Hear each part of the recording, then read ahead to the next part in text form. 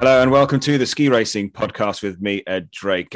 Ben Clark is my only guest this evening as Marcel's gone back on holiday. So you only need one, mate. You only need one guest. Yeah, I've got the best of the best. Is that right? I've always said I've been carrying dead weight ever since you joined us. Drinking from your podcast goblet, crystal goblet. Yeah, seeing as Marcel's not joining us, I thought I could troll him from afar with after his tirade of how many points in front he was last week. I thought I'd just remind him who's the champ until April, basically. Yeah, good. No matter how terrible my picks are between now and then, still the reigning champ. That doesn't matter. You're only as good as the last actual result, not the sort of intermittent results through the winter. So exactly. But we've got quite a few races to look back over this weekend. Lake Louise, we got all the races away. Double downhill Super G. Men, we lost the first downhill, didn't we? Due to high winds and lots of fresh snow. And then they got away downhill and Super G. I think, Ben, we'll start with the women. We'll look back at what was a pretty, emphatic, that's not true, but a dominant display from Goggia, taking both victories. That's the double. She picked up the double downhill victory 12 months ago, and she did exactly the same this time. On the first day, Suter was only 400ths behind her, and then 600ths behind Goggia. In third was Cornelia Hooter. And then the second day, Nina Ortlieb from bib 26 into second, and Suter had to settle for third. All in all, Ben, what did you make of those downhill days over in Lake Louise for the women? It looked cold. There was so much tape on people's faces. I wasn't sure if there was about to be a bank heist carried out by the Women's World Cup Tour. It looked absolutely freezing. I know before we recorded, you started saying on the first day the weather wasn't as nice and the light was a bit flatter, so it wasn't perfect racing conditions, but there was still really good skiing to be had on there. And then obviously on the Saturday, the second downhill, you got to see everyone at their absolute best. And, like you said, we always know Goggia is going to absolutely bring it. It's just a case of if she holds the line and the speed, she can carry the whole way down.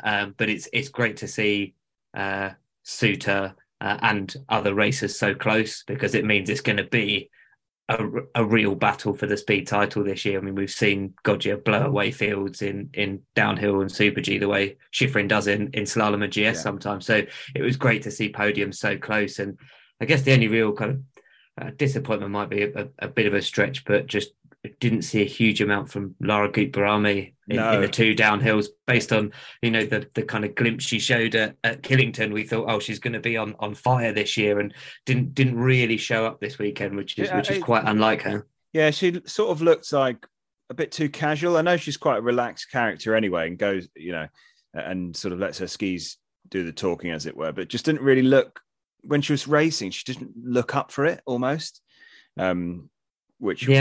I don't know how much of that's maybe that, Olympics being last year and she had quite a big season and maybe just a bit of a come down this season.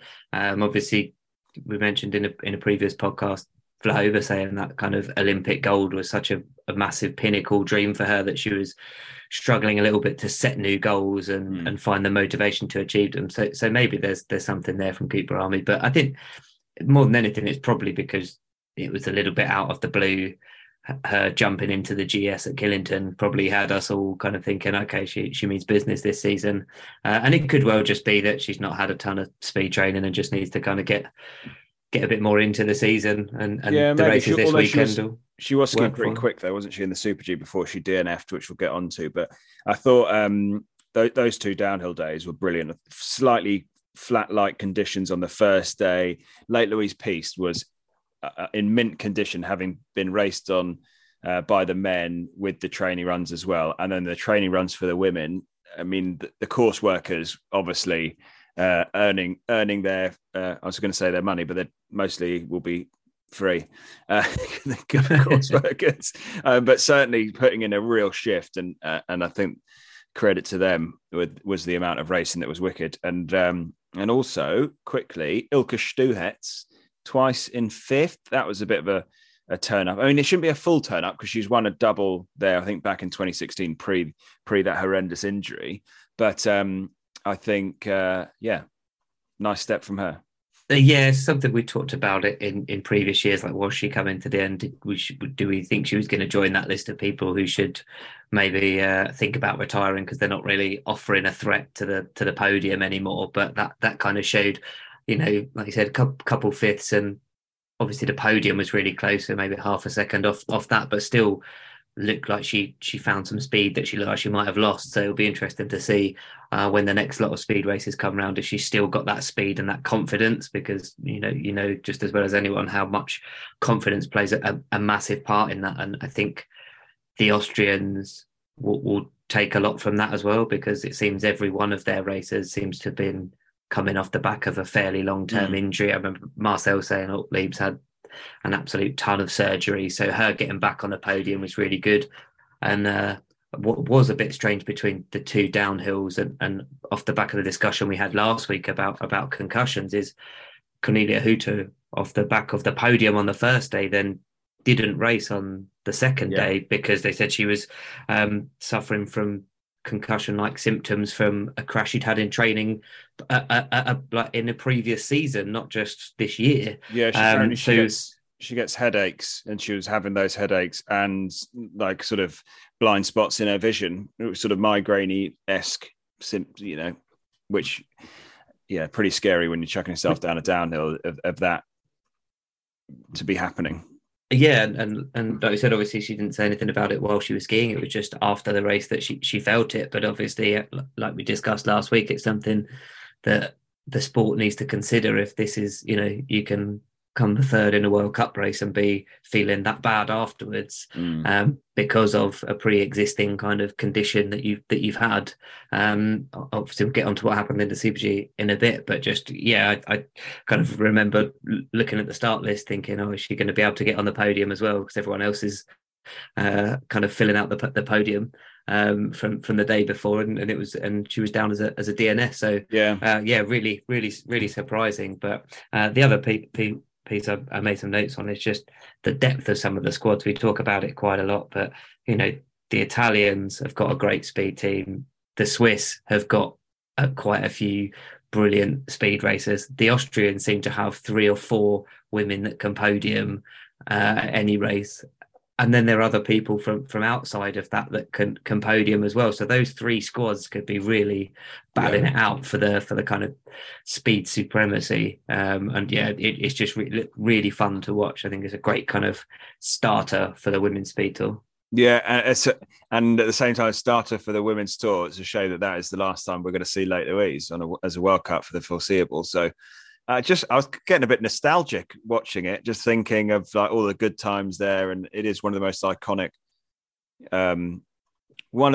tracks. Maybe not necessarily for its sort of technicality, but just first downhill of the year. It's something that's marked on the calendar as time to go racing when you go to Lake Louise and all that sort of stuff. And it is like the season curtain call of curtain raiser, sorry, for the. For Solden, it's very much that for speed. Yeah, and I mean, I know there's plenty of reasons why it is being kind of taken off the tour circuit, and we talked about it before the men's race there, that sometimes it's not the most exciting, but the 2 sets of races we've had in the last 2 weekends, if they had been like that every year, you could say you have to have it on the circuit at all times. A lot of that was down to the hill, though, wasn't it? I mean, the prep that it was bulletproof icy. And there were ripples in there, and it held up beautifully, and the snow was fantastic. I think Lake Louise, isn't the most tricky of downhills, but when the snow's like that, it is a proper test. Yeah, and we've talked a lot about being able to find resorts that can handle speed events because of the amount of cancellation. So it wouldn't surprise me to see it come back again at some point, looking through some of the kind of historical references of places that have had World Cup races in the past and we've started to go back to in recent years. I hope we do go back there because it is a brilliant spectacle. And the course looked, like I said, this year this looked really fun. And obviously it's a lot of work goes into that. But at the same time, we need hills that are suitable for challenging World Cup racing for men and women. We don't want the extra kind of flat places being added just because they've got good snow. Yeah, I mean, speed racing has been, I was about to say, dying a death, which is not again inaccurate. I'm saying a lot of stuff that I don't mean, but use your words, Eddie. Use your words. I'll try as it is what I do for a living.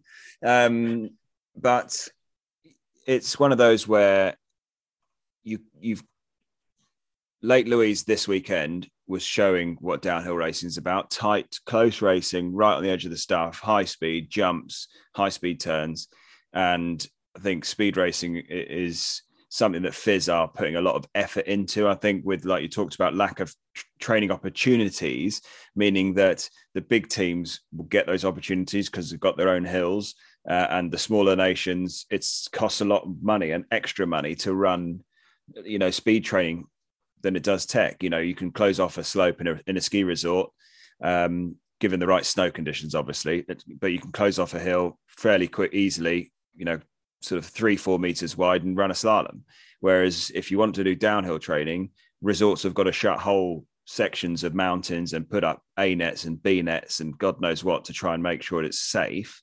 And so FIS are very aware that speed program needs work, and what a great advert that was this weekend for it, I think, from Lake Louise.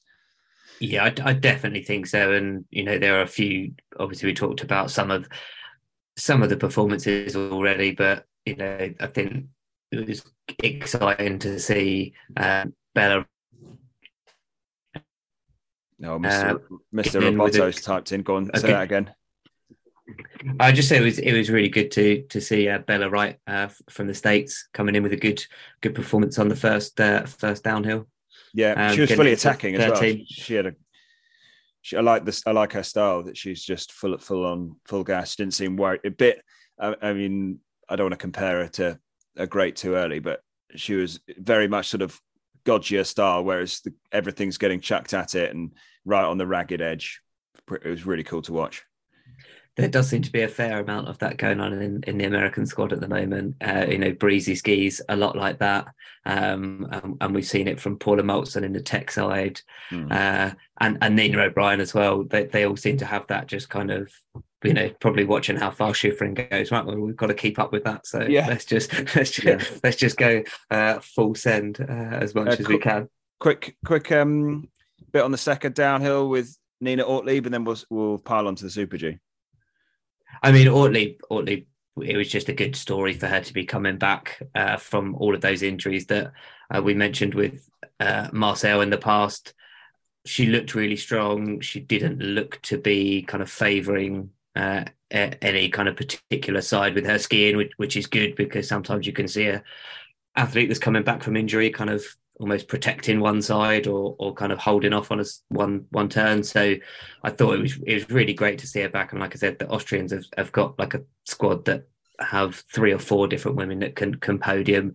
Who else was back? Schmidhofer was back from a really long absence as well. And I think, to be honest with you, like it's just good when we've got as many people racing as possible.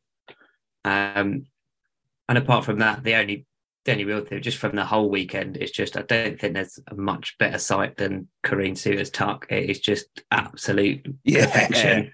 Yeah, she was on fire. But yeah, Nina Ortlieb, great to see. Much has been promised from her. Again, pre-injuries, we saw glimpses of it, and then she got injured again. Let's just hope that she can put a decent run of fitness together, in terms of, not having any more time off and away from the circuit, because she's a serious talent. And again, like you said, for the Austrians, having a pretty tricky time of things on the tech side, they've got, the 2 women that we've already talked about with Hutter and Ortlieb, but then you've also got Puchner that skied well as all weekend, and Siebenhofer, Schmidhofer. It's a good bunch again for the training. But on the Super G side of things, Ben, Suter took a victory, and she looked pretty good doing it as well. Hutter backed up that downhill podium from race 1 in second, and Ragnhild Mowinckel was in third. Goggia made a few mistakes and was down in 5th. Hey, Izzy froze. Go on, you froze again. Go for it. She threw on the brakes massively and still came fifth. I don't quite know how she did it because that was incredible speed after that mistake. Yeah. The Italians got it all wrong for me, all wrong. A load of them made the same mistakes at the top. The Delagos, Cortoni made a mistake early on. Goggia made it. And and I remember watching it thinking, if you can make those errors, everyone makes errors when they read a course, but you have to adjust and change the plan. The women were making it early on with the early bib numbers for the big guns. And then you're getting to the women starting in the 20s, or the 50, the teens, late teens, like Delago. And you're like, how are you still making the same mistakes? The coaches would have been like, pulling their hair out. And the amount of times you saw Italian get to the bottom and be like, tapping their helmet, as in, the sort of universal sign of use your head, what you're thinking, sort of helmet, sort of fist taps. And you're like, yeah, exactly. You wasted it. Yeah, I forgot. I completely forgot we were supposed to change the line through that difficult section. It is strange when you do see a whole squad have a line selection that they've gone through with the coach and it not work out, and you're not quite sure if it's because the line's not right or because they made a mistake or if they didn't let the speed run into or out of the section properly. And I guess this is why the coaches get paid, is to then make those calls and say, okay, look, we're going for plan B through that section now, not what we discussed. Yeah. And we've all been at races where watching other people make mistakes, you're never quite sure if that means you should stick with your original plan because you can execute it, or whether those people are making mistakes because they can't do that plan, so you need to change your plan. It's a really difficult mindset to get into, which is why you've got to have a lot of faith with your teammates and your coaches, which we don't always touch on, just how much faith people put into some course reports. So you really have to trust the advice you're getting. Yeah, I mean, we saw. I mean, Brunoni's title defense didn't go as she would have hoped. So I think, the Italians just got it wrong in the inspection. It was set by one of the Germans, again, off the top of my head. But the Italians, they just made an error, I think, in inspection, but it took a long time to change it, which I thought was a bit of a shame. But Suter looked great. I think, we saw Goop Barami look really good before that mistake. She was ripping that top section, then just came up past Fishnet and over the breakover on fall away and just too direct, which she tends to do that, doesn't she? She goes pretty gung-ho, goes pretty direct, and it just didn't quite pay off for her this time. Yeah, it was one of the comments from the commentators, certainly in the UK on that, was she's not known for throwing the brakes on. Like, to be honest, it was a bit of a surprise Goggia threw the brakes on when she did. Normally, you just expect her to let it go and just say, no, I'm not making that gate and I'll beat everyone next week. But yeah, I mean, Tippler made the exact same mistake as Goop Barami did as well, and she was looking pretty fast. And that's another Austrian that can pick up her speed podiums as well when she gets it right. So I think there's a really good, broad set of races that can challenge across both speed disciplines this year on the women's, and that's exciting. And I know we'd kind of had a quick guess as to whether Schifrin would do much, and she came out very quickly and said she was going to work on her tech, but it would be interesting to see where she'd fit in this mix, because when she gets her speed skiing right, she's rapid as well. She's won there in downhill, hasn't she, and Super G. But she said, I think she's, again, which we don't normally see from Schifrin. She likes to play these, which is something I thought was a bit of a distraction the last couple of seasons for her. Her and her team like to play a few games and don't tell people where they're going and if they're going to race in certain races, and they only find out at the meeting when she gets pulled off a start list sort of thing. But she's already said, I think, that her plan is to do Sestriad this coming weekend. And then her plan is to go to St. Moritz, which is in a fortnight's time, to run those speed events there. So we won't have to wait too long to find out, really, which is pretty good. But yeah, anything to add on the Super Gs before we head over to Beaver Creek for the men's? There was one other kind of notable person was Marie, and I think it it was a quiet win for the kind of North American women's team as a whole. So we called out Bella Wright, but it was good to see her kind of get right back in that top 10 because, again, she's someone who's shown us in the past that she's got what it takes to get those podiums, and Was that probably Marie quite Michelle fitting Gagnon? again. Yeah, just sorry. to get back in that mix, and again, hopefully build some confidence because her kind of starts were dropping further and further back. So hopefully a top 10 will kind of push her back into contention. Yeah, and she's got quite a lot of experience now, has Mitch. So let's hope that that she's able to draw on that. Yeah, and that's a nice little boost and a little home race, sort of bowing out of the Lake Louise with a decent performance on home snow, and hopefully then, a little bit of a kick on before she heads over to Europe imminently, I guess. There was one. Did you see Breeze Johnson nearly got hit by a bird? Yes, well? That was the other one. That's the other bit. I was watching a highlight of something. What was it? It was it looked like some sort of like sort of parakeety type looking thing, and it was just coming across into Claire's corner, wasn't it? Right towards the bottom, and that bird made a pretty quick U-turn. Didn't want to get splattered by a flying American doing 70 miles an hour. That would be terrifying, most definitely. Having a bird about you while you're trying to hold your line and your tuck, be like, this is not what I signed up for. Is it like Christian Gardiner in Val Gardena, one of his last races, nearly get hit by a deer? Do you remember that? I mean, a deer's, I would say, slightly easier to get out of the way of, but I've never skied into a bird or a deer, I'm not sure. If I'm gonna hit one while skiing, I'd much rather hit a bird than a deer. Probably agreed. Do a lot more damage. But yeah, no animals or ski racers were hurt in the filming of this clip. The filming of Lake Louise races. But let's head over to the US, and the men were in action in Beaver Creek. We lost the first downhill due to copious amounts of snow that fell and made it nigh on impossible.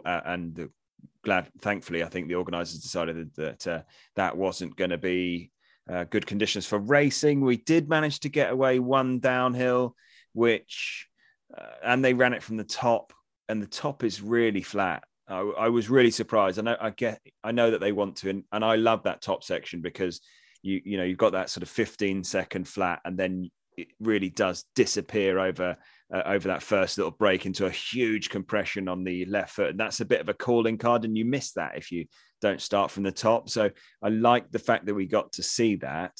But at the same time, I think if we hadn't lost those double downhills earlier in the season, I think Fizz might have been more inclined to say that probably wouldn't have gone ahead. But yeah, it's a tough one. It was so windy, wasn't it? And it was gusty as well. It was quite gusty. The flags at the start of the start hut, the top of the hill on the start hut, I thought they were going to come off on some of the shots they were showing. So I was like, I would not want to be racing in this. But it also the start gaps were really short. It looked like they were just firing them down to get as many people down as possible to try and make it a race, which I guess backs up what you're saying in terms of, had they already not had a cancellation that weekend, they might not have called it. I think if there'd been some big crashes like we've seen at other races, they might have had a pause to think about it and say, is this safe? But it didn't seem unsafe. It just didn't seem quite its normal self, the hill. Like you said, because of the wind, it did feel quite wind affected. And I think after that first kind of 10 or so, it felt like people were really getting a bigger brunt of it. So I feel like the people who had those early bib numbers really benefited. I think Kilde picked the earliest number he could do, or a very early one based on what the commentators were saying. The good thing is that it was sort of true to form, really, that Odermatt and Kilde were the ones battling it out and took the 1-2 separated by 600ths, and then Jack James, I can't remember which one his actual name is, but Jack James Crawford was in third, just under 8/10 off the pace. But yeah, so whether it was certainly wind affected, but thankfully it wasn't a banana. It wasn't, no disrespect to Martin Scharter, who, won in Val d'Isère a couple of seasons ago off the benefit of weather. We didn't get that, but it was just You just I mean, it's an outdoor sport. I Yeah, guess suck it up and get on with it. Yeah, I think maybe Meyer and Creekmeyer might count themselves a little bit unlucky because they were not too far off Crawford, so they might think that on another day starting slightly earlier, they might have got that third spot. But they were there or thereabouts. Crawford's run when it came down looked like it was going to be a solid run. I wouldn't necessarily have thought that's getting on the podium, but still it was really good. But this battle with Kilde and Odermatt is just absolutely brilliant. So good. It's brilliant to watch every week. Whoever wins, the other one's in the finish area just pointing at the other one like, oh, you got me or I got you. Yeah. But it's never by much. Every race it's just hundreds between them. And I'm just trying to work out now if Kilde is already making the calculation of like, okay, what GSs am I going to do? Because certainly is. Odermatt's going to run away with it. Yeah, now Odermatt's getting so fast at downhill and, almost 100%. nailed on for a podium in every Super G. Kilde's got to be thinking, I can't have him picking up, hundreds and 80s in every GS. Well, I've got my feet up. I've got to go get points in all those races and really put the pressure on it, which means it's just going to be an absolutely brilliant battle this year. Yeah, it is a shame though that Paris was nowhere near close. Foyts was nowhere near close to his best form. So you want those. I mean, if those guys are on form and in the mix, like just added a couple of extra little spicy nuggets, but those two are definitely keeping everybody going. And I think the American crowd with their adopted Norwegian son were very happy with the outcome. Oh, definitely, and it was a good race. And like I said, Meyer didn't look too far off his best. He made a couple small mistakes, but I imagine we'll see Meyer and Creekmeyer, and when we, realistically, Foyts will be in there as well when we head back round to the next lot of speed races. I don't imagine they'll be far away. Paris is a bit of a strange one because he doesn't look at all right at the moment. I don't know if he's at all. Not had his setup. There was a lot of discussion on the Super G about his boots, but whether or not that's actually the issue is another matter entirely, or whether he just needs more time to warm into the season. But we're used to seeing a lot more just raw speed from him, and it just doesn't quite look like it's there yet. No, and it might just be timing. I mean, he's been around for a while now. The sort of it isn't unheard of for the sort of more experienced guys to take a bit more time in the summer away from skiing, and maybe he's just not quite able to be where he wants to be just yet. And I don't know, maybe it's making excuses for the guy, but he didn't look comfortable. His timing wasn't great. He's not always the prettiest skier, is he? So I don't think you often watch Paris and go, oh my God, that guy looks, what a great skier to watch. You watch it because it's like bulling in a china shop exciting, where the guy's going to just monster his way around a turn and through a gate that shouldn't happen. But it's never like, that guy is super fast and super smooth, and it's such a joy to watch because it's technically brilliant. So unless it's Val Gardena, then it's perfect. yeah, because he can do that with his eyes closed. That's exactly what you need to do. But to be fair, because that cancelled race from the first race, the cancelled race from Beaver Creek is being rescheduled for Val Gardena. So I think Paris might be quite happy with that. Perfect. and maybe Foyts as well. Yeah, he'll be ready, no doubt. He'll be rocking for that one as well. Similar to what we had in the women's RCS, showing a bit of his speed again in that downhill, getting a top 10, getting in the 7th, looking a bit more like his old self. It just feels like the confidence slowly coming back, but he doesn't quite look there yet in terms of like the full. Well, he wasn't. He's not able to do it approach. He's not able to do it top to bottom yet, as he was pre injury, but he's certainly able to do it in sections now, which is just a great sign, because I think every single time he puts on his skis, and certainly every time he puts on his race bib, he's stepping in the right direction. So yeah. And on home snow kept the Americans happy, which I think is a good point. Leads us on to the Super G, which was Kilde again, this time by 0.2 in front of Odermatt. And then a certain Mr. Alexis Pantereau and that it could be an incredibly valuable podium performance going into next weekend's Val d'Isère.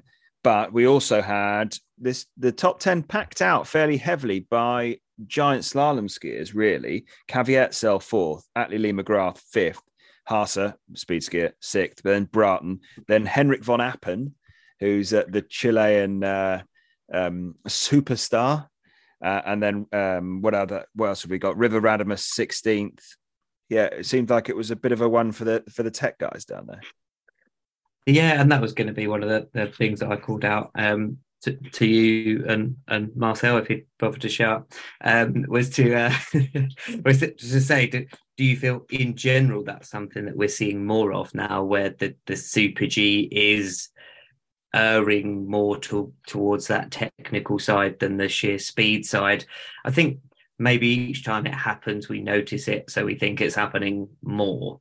Because it's such a surprise when it does happen. You're like, whoa, where did these guys come from? My only surprise with that is that it was set by one of the Germans, and he's setting in reality for Sander and Baumann, who are downhillers, speed skiers. They're not tech skiers. I mean, if you told me that the course had been set by a Frenchman or one of the Norwegians or whatever, who've got more of a technical background to their speed skiing, then I would say that podium makes total sense. But when it's been set by a German coach, set for a more traditional speed skier, it makes me think. But also with those guys that are doing that, Pantero, Cavietzel, McGrath, Bratton, and to a certain extent, I guess, River, are maybe River not quite yet, but the others are looking at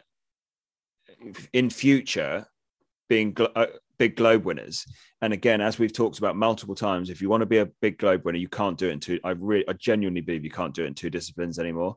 So I think you're seeing some of these guys that not necessarily going for the big globe today, but in 2-3 seasons time, they're already getting their graft in on the speed skis and they're making good steps, I reckon.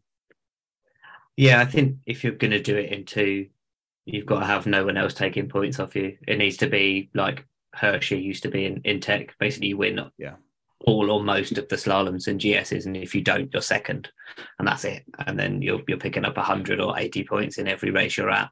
And even Hershey went and did some downhills and Super Gs as well. So yeah, I think you're right. And these guys, especially those Norwegians you mentioned, they've got no fear of anything, and they trust their ability completely. And they're such good skiers. It's a very physical track, isn't it? Over in Beaver Creek, it's the altitude's high. It's got a lot of terrain down the bottom. It is a very technical set. So, I mean, it makes sense. I mean, Pantero's picked up podiums in Beaver Creek before. I say that without having looked that up again. Sorry to be semi-professional, but I'm pretty sure he's picked up podiums there before in speed. So it's not a surprise. If you go to, I don't know, a Kitzbühel and it's Kitzbühel Super G's won by a tech skier, it's a bit more of a surprise. Or maybe Val Gardena won by a tech guy is a bit more of a surprise. But I think in terms of Beaver Creek, sorry, the Super Gs often gear themselves towards a more technical side of Super G skiing. So, but great run from River though, wasn't it? It was a great run from River, and the celebrations in the finish area were quite good. And it's good to see him pumped and ready for the season, because his World Juniors the other year were incredible, and we've seen glimpses of what he's got, and then we've seen the funny hair and the other bits and pieces that are all part of his personality up to this point, and now he's showing his. I mean, obviously we always knew he had the skiing. It was just a case of getting his feet under the table at the Tour and then kicking into gear, and he looked absolutely pumped. So if we can see some of that in the GS Tour, I'd be really really pumped. And yeah, he's a fun guy to watch ski. So I hope you can get to see a bit more of it throughout the season. One thing I wanted to mention, you said similar to the women's Super G, was there were a lot of questionable line choices going on. I think Schmeisterested going down first or second made a kind of bit of a line error. And then quite a lot of people on I think it was a Harrier jump towards the bottom. There were some 3 or 4 people taking really bad lines to the point where Finn on commentary was saying, some people might just be following the lines in the snow and then having no idea how late they are when they're going over the roll. Yeah, well, RCS ducked his way underneath a panel there, didn't he? Because he went too direct as well. And he wasn't the only one. There were a couple people that didn't necessarily go through the panel, but could have taken the same evasive action that he did. Although I don't know that he knew a huge amount about the evasive action until after it happened. I think that is a genuine thing, especially if it's early on where you see a couple of lines going in a direction and it's sort of like, hang on a minute, do I trust? Because I think I'm supposed to be, more skiers left or whatever the position is, but my inspection line is further out than that. But then if they've turned in there, then maybe I'm wrong. And it's sort of that inner battle. As a racer, you'll always have that inner battle of going, who's right? Am I right? Do I trust what I'm doing? Or do I look at those lines and trust what they're doing? And you're doing that whilst you're going best part of 70 miles an hour. And you've got that conversation in your head just took like 0.2 of a second. Yeah. that's how long you've got to make that decision. Do I go with it? Yes, no, good. Yes. Oh, crap. Yeah, exactly. And I think Crawford as well was another one who was right in the mix on the Super G as well. So he could have had like a bumper weekend of results, and not necessarily that he followed any lines in the snow, but he was just having a great run until he started making his mistakes. Yeah, but no, all in all, I think cracking weekend of racing. Shame we lost that first downhill to the weather, and that the second downhill, I don't know, the wind was affecting it a bit, but great to be back in North America. But it is time to travel back across the pond. The men are in action, tech action, giant slalom and slalom from Val d'Isère Saturday, Sunday, and the women are in Sestria for the same. They are racing giant slalom, and it's going to be, Val d'Isère is one of the most tricky World Cups on the tour. And as we've seen over the last few seasons, the weather can be horrendous there as well. And so we'll sort of see what we've got in store. What are you looking forward to this coming weekend? I think it's going to be interesting to see if Pantera is really back. And if there's a way to find out, it's having raced down Val d'Isère, where historically he has been incredible. Yeah. So I guess we'll get a feel for it now if he's really on form or not. That's going to be the way to show it, because normally his technique and strength really comes through on that really challenging Val d'Isère piste. Yeah, that's exactly what I was going to say. I'm looking forward to sort of seeing which Pantera is going to turn up, and is he going to be able to take the fight? Obviously, the fight to Odermatt. I just can't. Yeah, I don't know. I just don't want to see. I just don't want to see every race be won by Odermatt, because I don't want it to be almost a foregone conclusion. So I'm really hoping that we get a proper battle between the likes of him and Kristoffersen and Bratton and. Yeah, he did walk away with the GS Tour last year. I mean, he had such a massive gap between the next people, which was Kristoffersen. Surprisingly, Feller came third on the overall tour, but he only had 326 points because Odermatt had all of the rest of the points. He just had all of them. And then Bratton and Pantera fourth and fifth. So, last year was so dominant by Odermatt. And obviously, as you and Marcel covered, that first race of the season pretty much picked up exactly where he left off. And by the speed he's put down in Super G and downhill, everyone else is probably hoping that hopefully he's got a little bit tired after the last few weeks worth of racing. Yeah, but then like we just said, a lot of the GS stars were there. I mean, obviously not Kristoffersen, but a lot of the GS stars were out there as well. So they'll be hopping on a plane probably as we speak. Really, we're recording Monday night, so they'll already be on a plane if they're not on one already. If they're not already here, especially those Red Bull guys, maybe cashing in some Red Bull chips on a private plane, zooming their way over. Well, and as well as that, we get to see the season debut of the Rocket Yes. and the British boys in slalom. So looks like they've been putting in some serious work in. They've been in Levy. They've certainly been somewhere very, very far north. I'm not sure if it was specifically Levy or somewhere else they've been training, but it looks, I've been waiting to see some slalom. Let's get it going. Yeah, it's gonna. Let's just hope for some good weather, because Val d'Isère, when it's got good weather, the racing is insane, because the Fasta Belvard is absolutely ruthless. Are you ready? Are you ready for some picks? We already know that that Raposo is the choice of that Mr. Mathis. Marcel Mathis is going, I think, 4 times for Raposo. I think he's picking him in the women's as well, as he's not here. That's what I put down in my notebook. So cool. Must be the truth. Okay. Would you like first pick in men's giant slalom or slalom? I will say slalom. Okay. And I'm going to go for Clement Noel to start the year. Ooh, sir. On home-ish snow with a win. Oh, I like that. I like that little nugget of the old Clement Noel. Do you think he's he didn't have a great year last year? No, but he by picked up standards. being the Olympic champ now, isn't he? Yeah, which normally is a bit of a boost for your confidence. Yeah, that usually will do it, won't it? I think it's a tough, but like you said, the hill is so hard. It's a tough one to think who else can come out of there, because a lot of the guys that had good years last year are more kind of that get them on rails and let them go type guys, and you really can't do that in Val d'Isère. You know, I'm going to go tentatively. I'm going to go Christopherson in the slalom. I say tentatively because he's on Van Deer slalom skis, and we've got no way of knowing if those skis are.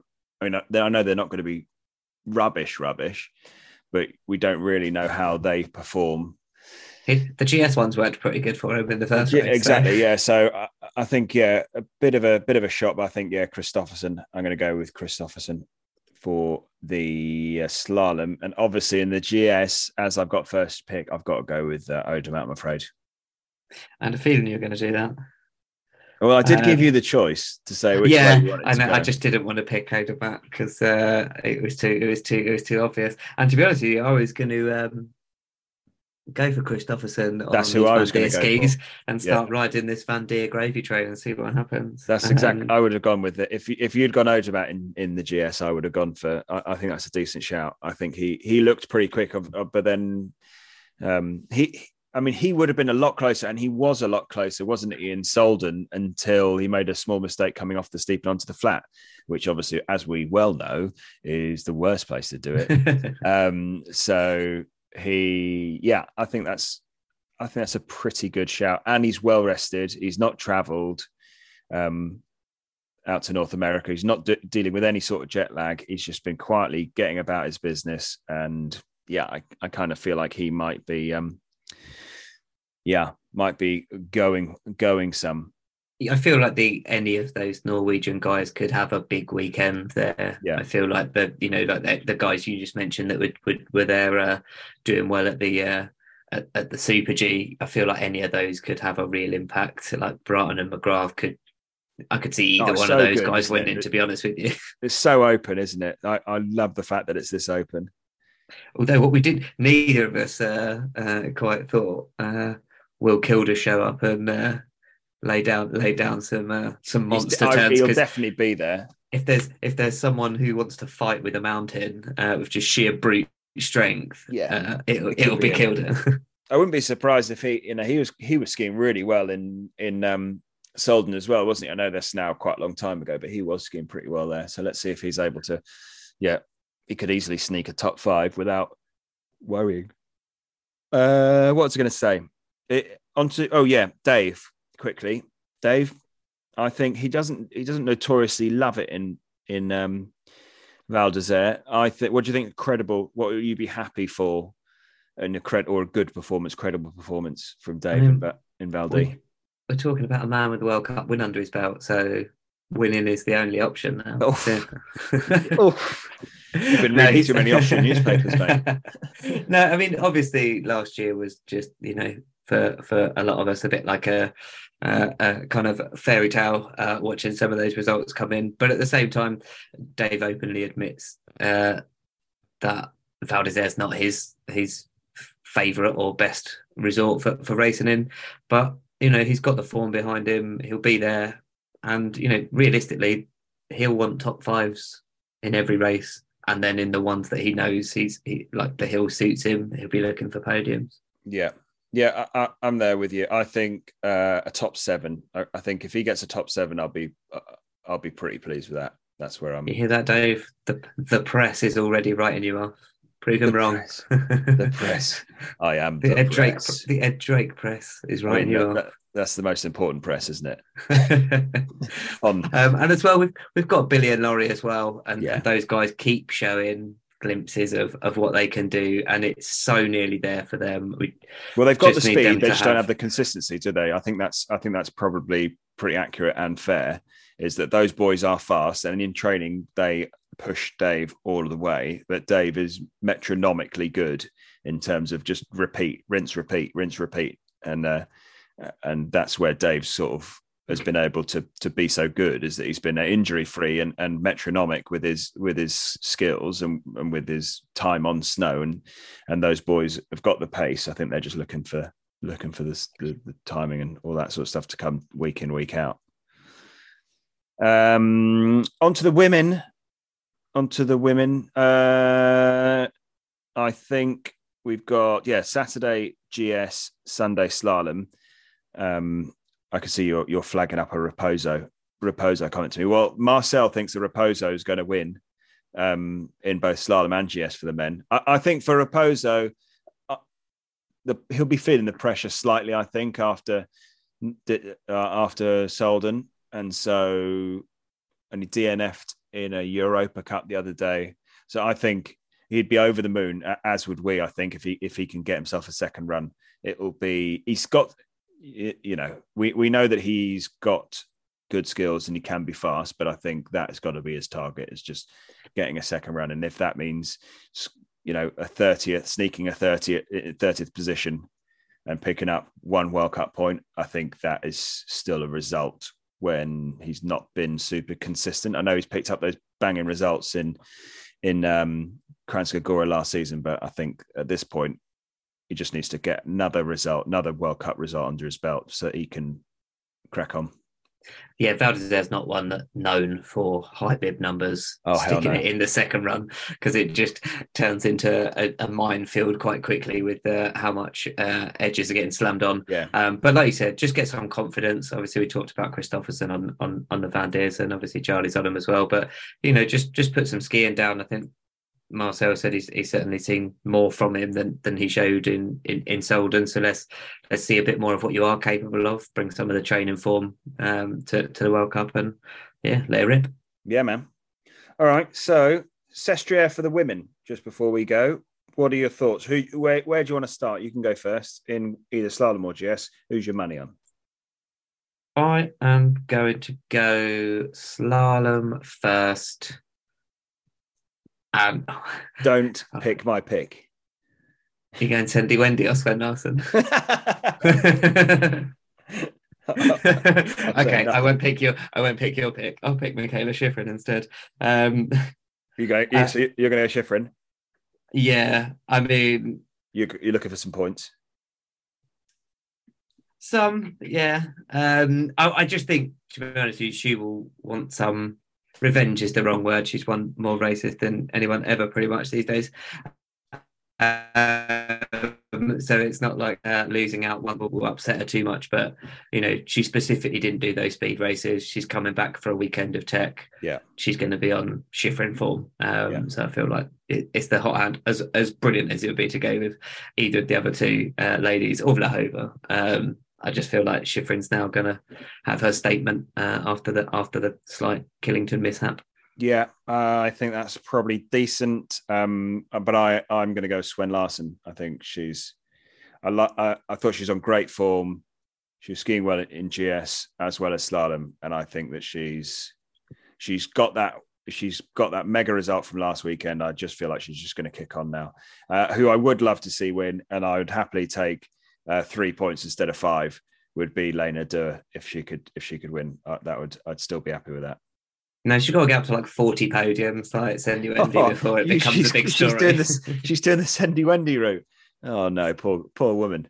There was, I think, I can't remember which it was. And I think it was the women's Super G. One of the commenters, they're clearly having a look for who the new Cindy Wendy is going to be, and it was quite disappointing that the next nearest person, I think it was Tamara Tippler on her run, they were saying, oh, she's been on the podium 5 times without winning in Super G. I was like, that's nothing. That is nothing. Yeah, that doesn't count. That's not Cindy Wendy territory, not at all. Wanted to write in a request for a Statman job for Eurosport. Yeah, you should. Okay, so on to the giant slalom. I'm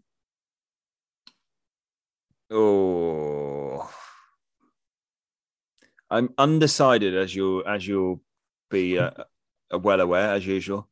Picking a country. Here we go. No. I'm gonna go Hector, but I was quite wanting to pick Goop Barami, but I'm not going there yet. Only because she definitely didn't perform in wherever we were, Late Louise, get it again eventually. I'm going to say that she looked disinterested, which could be 100% wrong, but that's what it felt like watching it on the television, and I just don't want that to translate into tech this coming weekend. Yeah, so I mean, having that win already will hopefully keep her motivated, because that can be that, okay, cool, I'm going to win this globe for a change. I'm sure she's not disinterested. One of the others. I'm sure she's not disinterested, but that's what it felt like watching that. Yeah, and Hector's a good pick. She's looked like she's got a ton of speed in slalom and GS at the moment. There's only one person I'm going to pick. But at the same time, there's quite a few other people I'm interested to see how they do. I want to see a little bit more from Brignoni this week. Yes. She's not quite, she looks a bit rusty in everything so far this year. So I'm really looking to see something from her, and a bit more from the Austrians, because Bassino looked good though, didn't she? Bassino could do something. Yeah, Bassino, obviously she's already had a podium. Excited to see what she can do. And, Mo Winkle's started the season flying in everything she's raced in. Yeah. Obviously I'm picking Tessa because it's GS. I mean, like, I know that that's almost a given that you're going to pick Tessa, but I can't think that you genuinely think she's going to win. How dare you? I mean, I'm sorry. Tessa Worley listens to the ski racing podcast, and she knows full well. Lizaru is going to come and beat me up as well. Exactly. But I mean, Tessa's always got to think. This is the defending giant slalom crystal globe champion you're talking about. If I said, Ken, you've got to put 100 of your well-earned pounds on, which is about $100, by the way. Your hard-earned pounds on a winner for tomorrow for the GS. Are you telling me you're going to put 100 of your very hard-earned pounds on Tessa Worley? I like how hard you make it sound like I work. It's brilliant. I mean, obviously there are other picks, but if I put it on Tessa, I'd definitely win a lot of money, which you won. Because the answer, slimy, but that is a way just to work around my question. I mean, but I'm slippery little bugger. She's got me at plenty points in the past, and although she wasn't her best in the Open GS, she still was 7th. It wasn't like she was 30th and looks like a shadow of a form. Yeah, that's fair. I mean, that is fair. I was just wondering. Because I know that we joke that you pick. Hector really is probably the person everyone's looking at now after her form last year. Whereas Tessa's always been kind of what you'd probably say on commentary kind of every week going into a race, you'd probably say Tessa's one of the dark horses. She's always got it in her. Yeah. She's never quite had that consistency to challenge Vlhova and Schifrin for a season's worth of GS. Yeah. And obviously last year was everything kind of the stars aligned, especially with Hector getting that kind of late season injury as well. Yeah. Everything kind of lined up perfectly for her to take the globe. But yeah, she's one of those people, you know, she's always got it in her. It's just a case of, can she put the two runs together? And then she's got the speed. And I'd never write her off until she starts looking slow. I'll keep picking Tessa. I mean, obviously, if there's races where there's someone else I want to pick, then I'll go for it. Yeah. All right. Just asking. Jesus. Quick Brit watch before we go. Charlie Guest, I feel like we sort of got the performance we thought we might get out of her after the Levy results, where she DNF'd after absolutely flying, and then the next tech race out in Killington, the cautious came back looking to try and get to the finish and then didn't make any points. I feel like we might go back. She might sort of realize that that's also not the way to play it, because she didn't pick up any World Cup points doing like that. So I very much expect and hope that we're going to see the Levy Charlie Guest and get back hammering, because I don't think, unless somebody doesn't race, I don't think she makes the top 30 start list WCSL. So yeah, we were looking at that before, and it's touch and go depending on who doesn't race. But I guess a lot of it comes down to the process she's going through. You know, she's only just changed coaches this year. So is it going to be a case then of take this skiing and this is going to be how I'm going to ski for this season, come what may, rather than, actually, I strategically need a few points to stay in the 30, because there's no point committing yourself to the style she had in Levy if you're not going to commit to it. You've got to kind of, once you make those changes, you really got to commit to it and go all out. And I hope she does. Obviously, I don't think she did anything wrong in those races. It wasn't like it was reckless skiing and you're always going to come out going that straight or that hard. It was just pretty unlucky both days. Obviously, you know, skiing out at some point is your fault, but at the same time, I didn't think, that's silly. You weren't watching her saying, she's going to come out in the next 10 gates because it's unsustainable. I want to see that same style of skiing from her. Similarly, someone who also we know isn't ever going to back off is Alex Tilley. And obviously she'll probably be doing the slalom and the GS, but I'd like to see kind of the Tilley from a couple of years ago in the GS when she was starting to rack up those consistent performances. She always looks like she's got the speed, but as well, she's swapped over equipment as well. I think she did that not this summer. She swapped last year, but then didn't ski most of last year because she was injured, didn't she? Yeah, exactly. I think I just think every single time she pulls on a bib and gets racing again, she is going to get better, and the timing's going to come back, and it's all going to start to flow again. So just hope that, again, another step in the right direction. Just starts to put those performances in the finish, which is obviously a must if you want to score World Cup points, obviously. Ben, thank you very much for your time. And until next time, bye for now.